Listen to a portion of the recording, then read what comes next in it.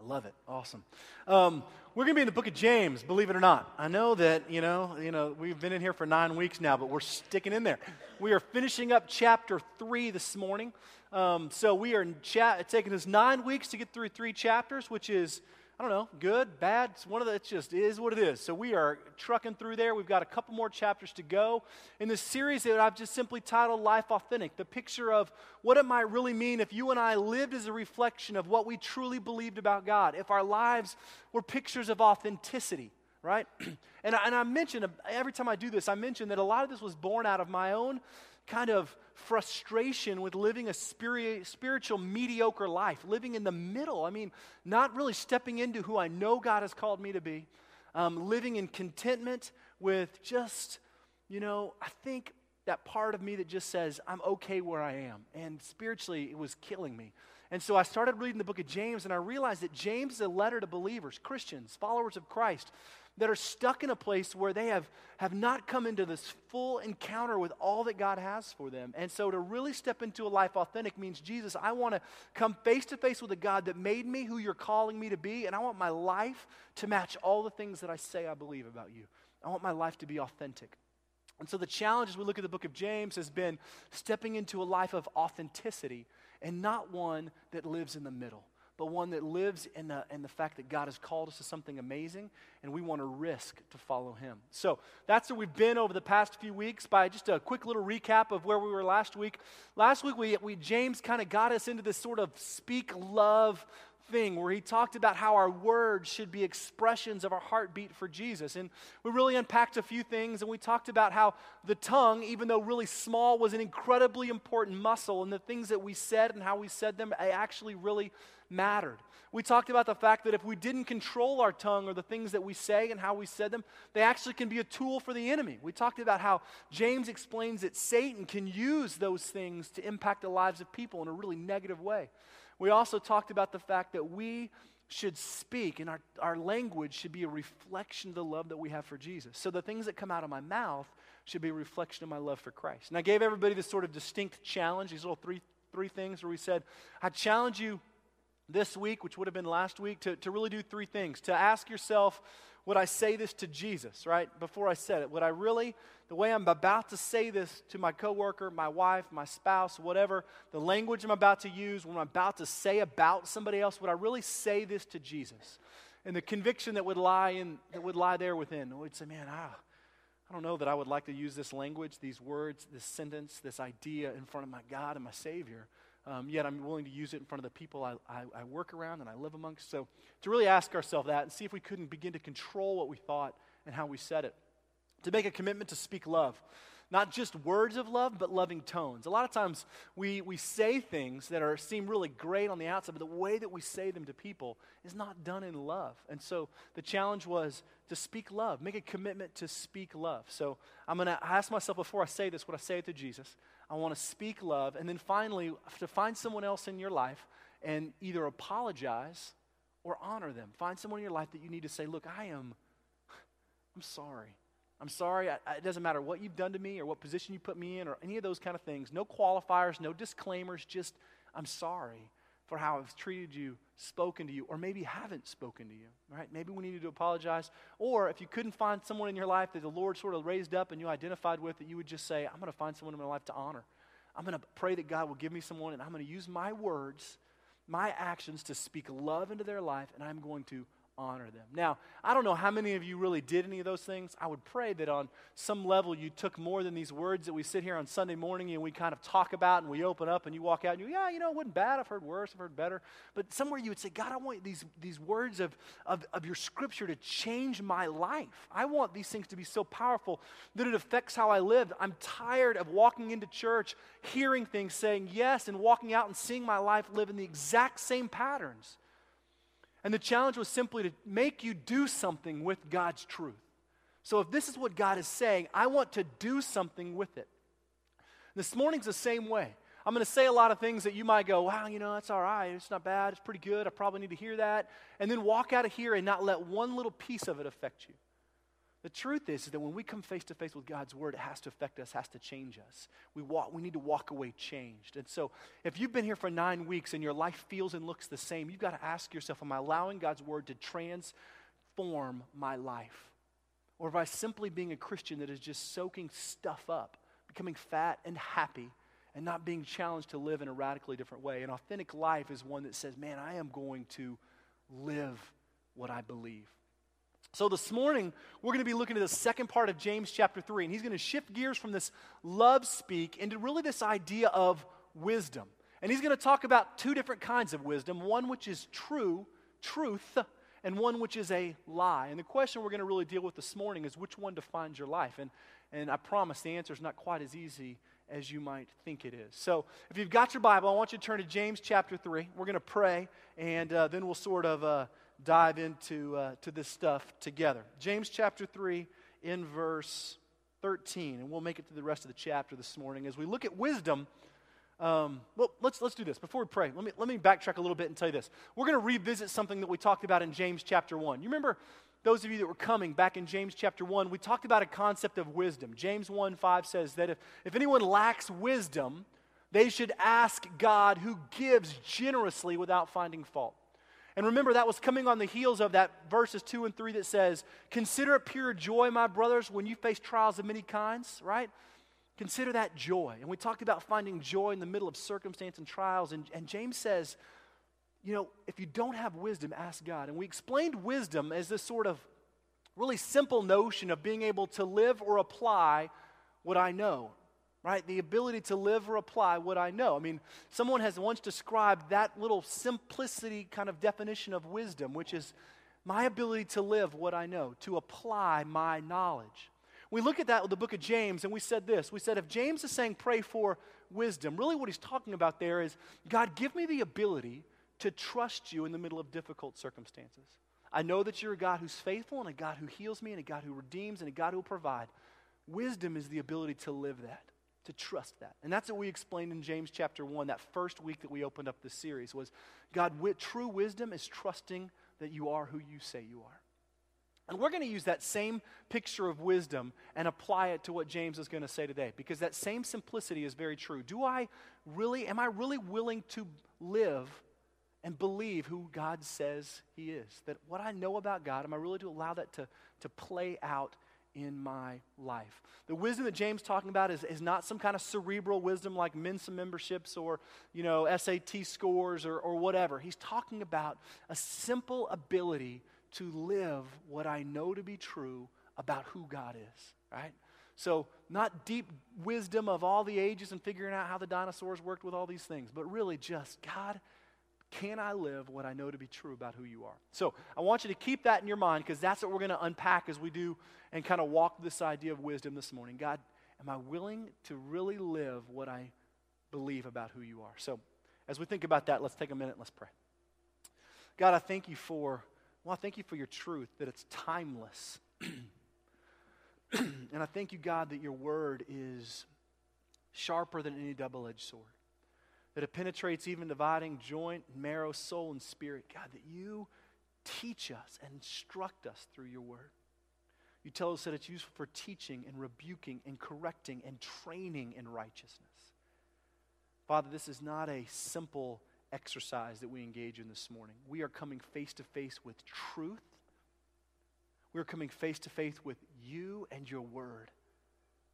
God, this is not something that we look at and we say, yeah, I like it or I don't like it. Now, this is coming face to face with a God who created everything. And so penetrate us, turn our lives upside down as we come face to face with you this morning. Take a moment and just pray in your own life. Just pray that God would move in you. Just say, God, move in me this morning. Just move in me. Just pray for that.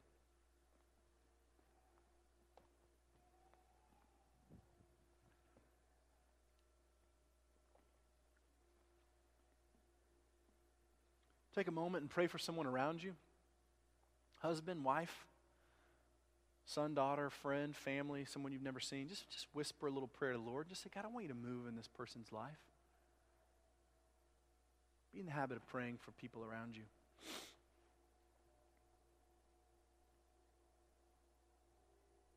Lord, we just ask that you take these next few minutes and you transform them for your glory, that we might believe the truth of your word and not the lie of the enemy. And we ask this in Jesus' name. Amen. So, James chapter 3, we're going to pick up in verse 13, read down to the end of the chapter, and then we'll just kind of, like we always do with this study, we'll just kind of break it down as we go. But I want you to keep that definition of wisdom in the back of your mind. James is still talking about that simplicity, that truth of being able to live and apply what we know to be true about who God is. So that's the real marker of an authentic life, a life that says, God, what I believe about you is reflected in how I live. I mean, this has been a hallmark of everything we've talked about for the past 9 weeks in the book of James. God, the things that I think about you and I know about you, am I able to live those truths out? And James is basically saying that is wisdom, the ability to live out what I know about God. And most of us struggle with it. We struggle with it because our lives and our hearts, they don't say the same thing. We believe that God's provider, yet we live like He won't. We believe that God's protector, yet we want to take care of all of our own areas of life because we want to set up our own definitions of protection. True wisdom is understanding that I want my life to reflect what I believe to be true about who God is. So let's keep that in the back of our minds this morning as we open up James 3:13. Who is wise and understanding among you? Let him show it by his good life, by deeds done in humility that come from wisdom. But if you harbor bitter envy and selfish ambition in your hearts, do not boast about it or deny the truth. Such wisdom does not come down from heaven, but is earthly and unspiritual. It's of the devil. For where you have envy and selfish ambition, there you find disorder and every evil practice.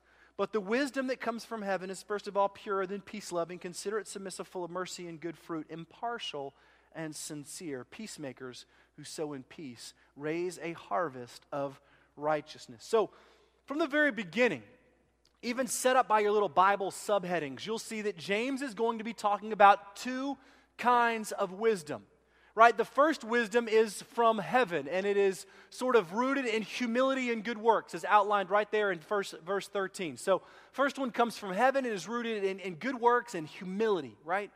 The second one, or the second wisdom, right, is completely the opposite. In fact, your Bible puts one wisdom in quotes and one not in quotes. The first wisdom, true wisdom from the Lord, no quotes. Second wisdom in quotes from the enemy. All right, it's rooted in envy and selfish ambition. And I want to start off by putting us on the right footing before we really begin to unpack these, because that second wisdom is not really wisdom at all. I mean, it's a false wisdom, right? If it's not wisdom, it's false wisdom. And if it's false wisdom, by very definition, it's a lie.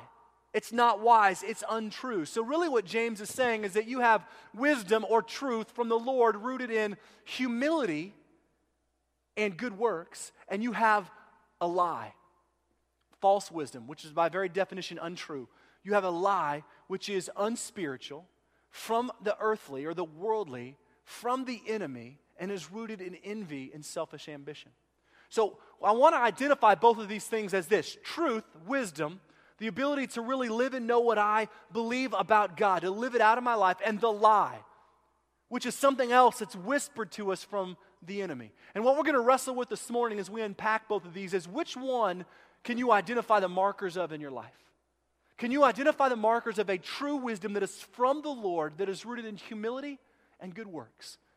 Or is there something else that you've bought into that's rooted in selfishness and envy, that's sort of running and found safe harbor in your life? So I want you to keep that thought, because we're going to unpack these together. And let's look at that first one, or let's look at that false wisdom first, because I find it the most intriguing. James, in that verse 14, says this. He says that, but you who harbor bitter envy and selfish ambition in your hearts, do not boast about it or deny the truth. Such wisdom, quotes, untruth, false wisdom, the lie, does not come from heaven, but is earthly and unspiritual and from the devil. James says, look, that untruth, that lie is rooted or basically pushed forward by two things, all right? It's pushed forward by envy and by selfish ambition. And I really started looking at these words because I thought they were really important. I mean, if this is what James says is the marker for the lie, these are the markers, the hallmarks for believing and living the lie of false wisdom: envy and selfish ambition. I really started looking at those and trying to think about what they meant. And they're striking. Because envy, I think a lot of us are misguided in our understanding of envy. We think that envy means I look at someone else's life and I want what they have. So, so-and-so got a car and I'm envious of that car and I want that car in my own life. We look at that and we say that's envy. Or so-and-so got the promotion at work and I'm envious of that. Or so-and-so got to take their family on this trip. Or so-and-so got a raise, or they have this more money, or their parents had this kind of wealth, or I'm envious of something else in someone else's life. That's what we think envy really is. But the truth is envy is actually something different. While that may be the end result, envy actually is the lack of satisfaction or lack of contentment with your own life. See, envy really begins with you. It begins with me. It's not about what they have and I want it. Envy actually is about the fact that I can't find joy and satisfaction in me, in my life. And when that happens, when I begin to look at my life and I'm not content and I'm not satisfied and I don't have joy, my eyes and my heart turn outward. And when they turn outward, I begin to see the lives of everybody else. And I begin to see that their family's working pretty good, or their marriage is working out, or they can do these things because they've got these kind of resources. And I begin to want those things for my life because I think that if I can have those, my lack of contentment and my lack of satisfaction, my lack of joy will somehow change. If I can just get my hands on that, and then we'll be okay. Just another $5,000 a year. Then everything will change for us. If I can just get rid of this debt, if I could just get a new car, if I could just take my family on that one getaway, or if I could just get my husband to stop doing this and start doing that, if he were just more like him. You see, what happens is envy, when we find a lack of contentment or satisfaction in our own life and joy in our own life, turns to that envy that says, that can fix me. And you know what? It's a marker of untruth, and it's a lie. See, a lot of us think envy is just simply like, oh, you got an Xbox, I want an Xbox. But really, envy, as James is talking about here, is the fact that I don't find joy in my own life. And I think that if I apply something from somewhere else, it will fix me. And James says it is a lie, and it is a marker of a life that is bought into a lie.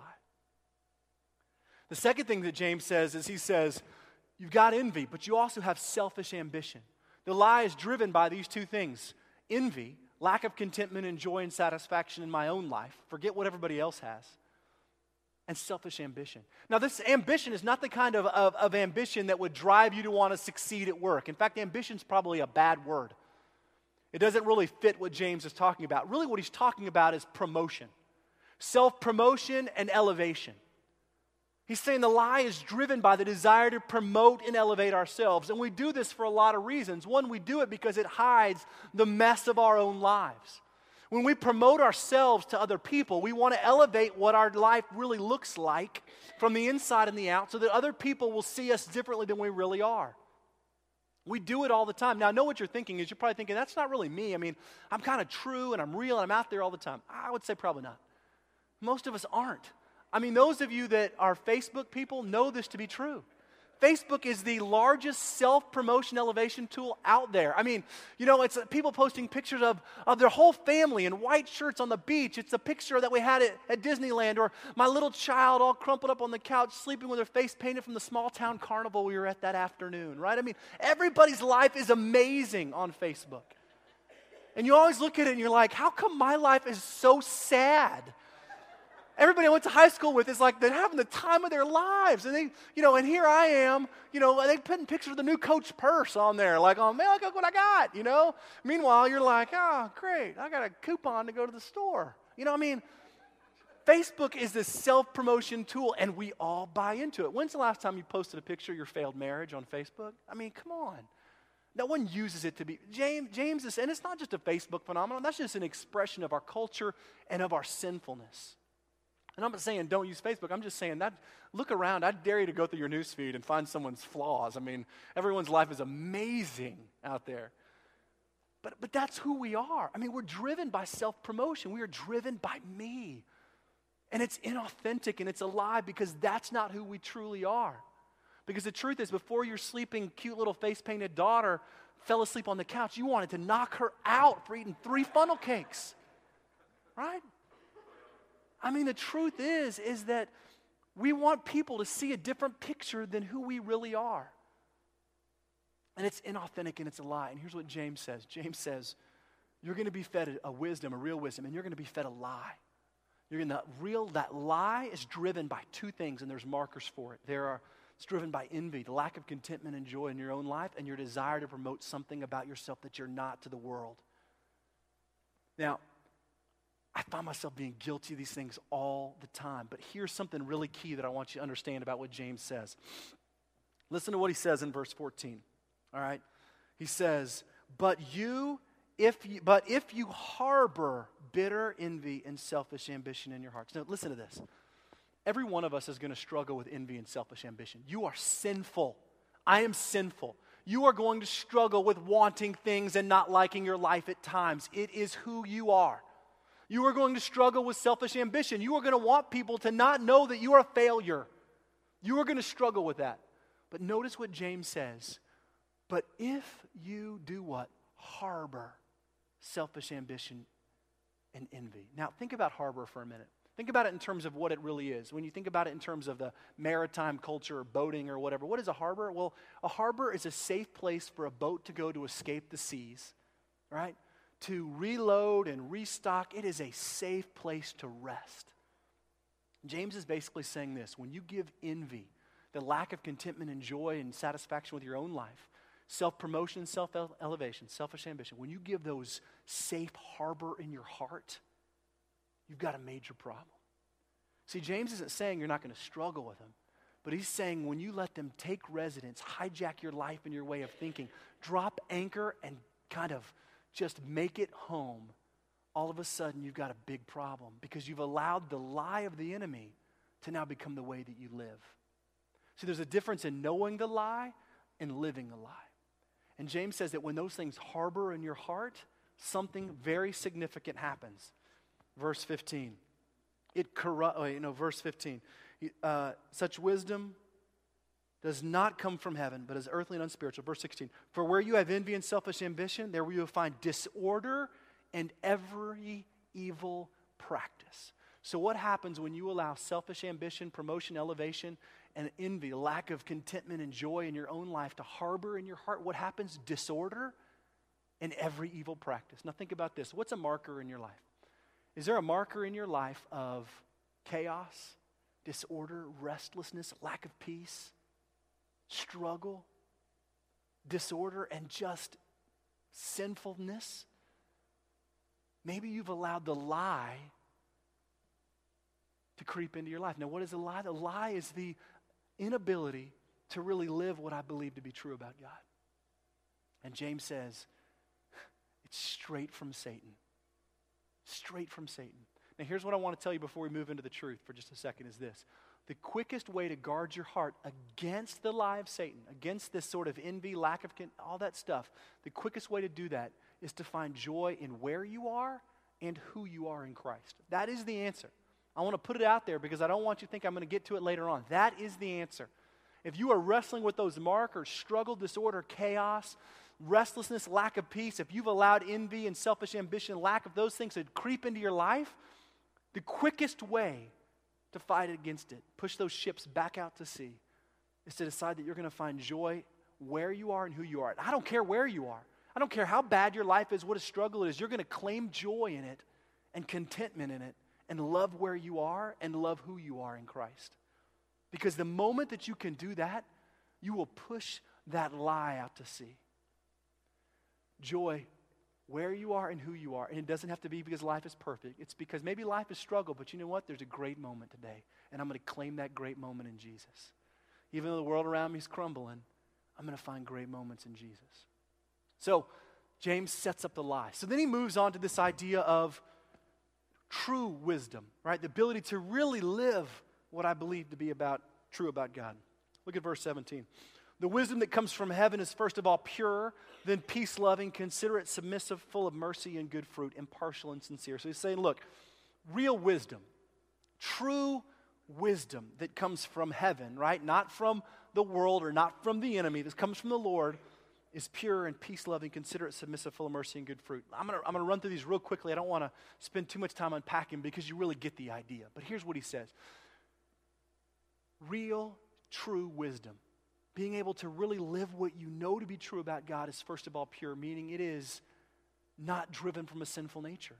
It's not driven from envy or selfish ambition. It's not driven from a motive that says anything else than, God, I want to know you more. It's pure. It's not about me. The world is not about me, but it's pure and it's peace-loving. Not world peace-loving like, I want the world to be at peace, but that part of me that wants to not be restless anymore. The opposite of chaos and disorder that envy and selfish ambition bring about. But real wisdom is peace-loving. It finds great joy in those moments of still waters. We did a whole series on rest for the soul. You remember that? The whole concept of that series was being able to live in the peace of your relationship with Christ. So it's peace-loving. It's considerate, right? It means it thinks about other people first. It's not about me. Real wisdom says, this world is not about what I want, but instead it's about the people around me. It's about putting my husband's desires before mine, my wife's heartbeat before my own. It's full of mercy. One of the great pictures of a life full of mercy is this understanding. I'm a sinful disaster, and without Jesus, I would be a complete waste. And I want to reflect that same mercy on the people around me. So I'm not going to be judgmental. I'm not going to live that way. I'm going to reflect the same grace that Jesus poured out on me to the world. I'm full of mercy.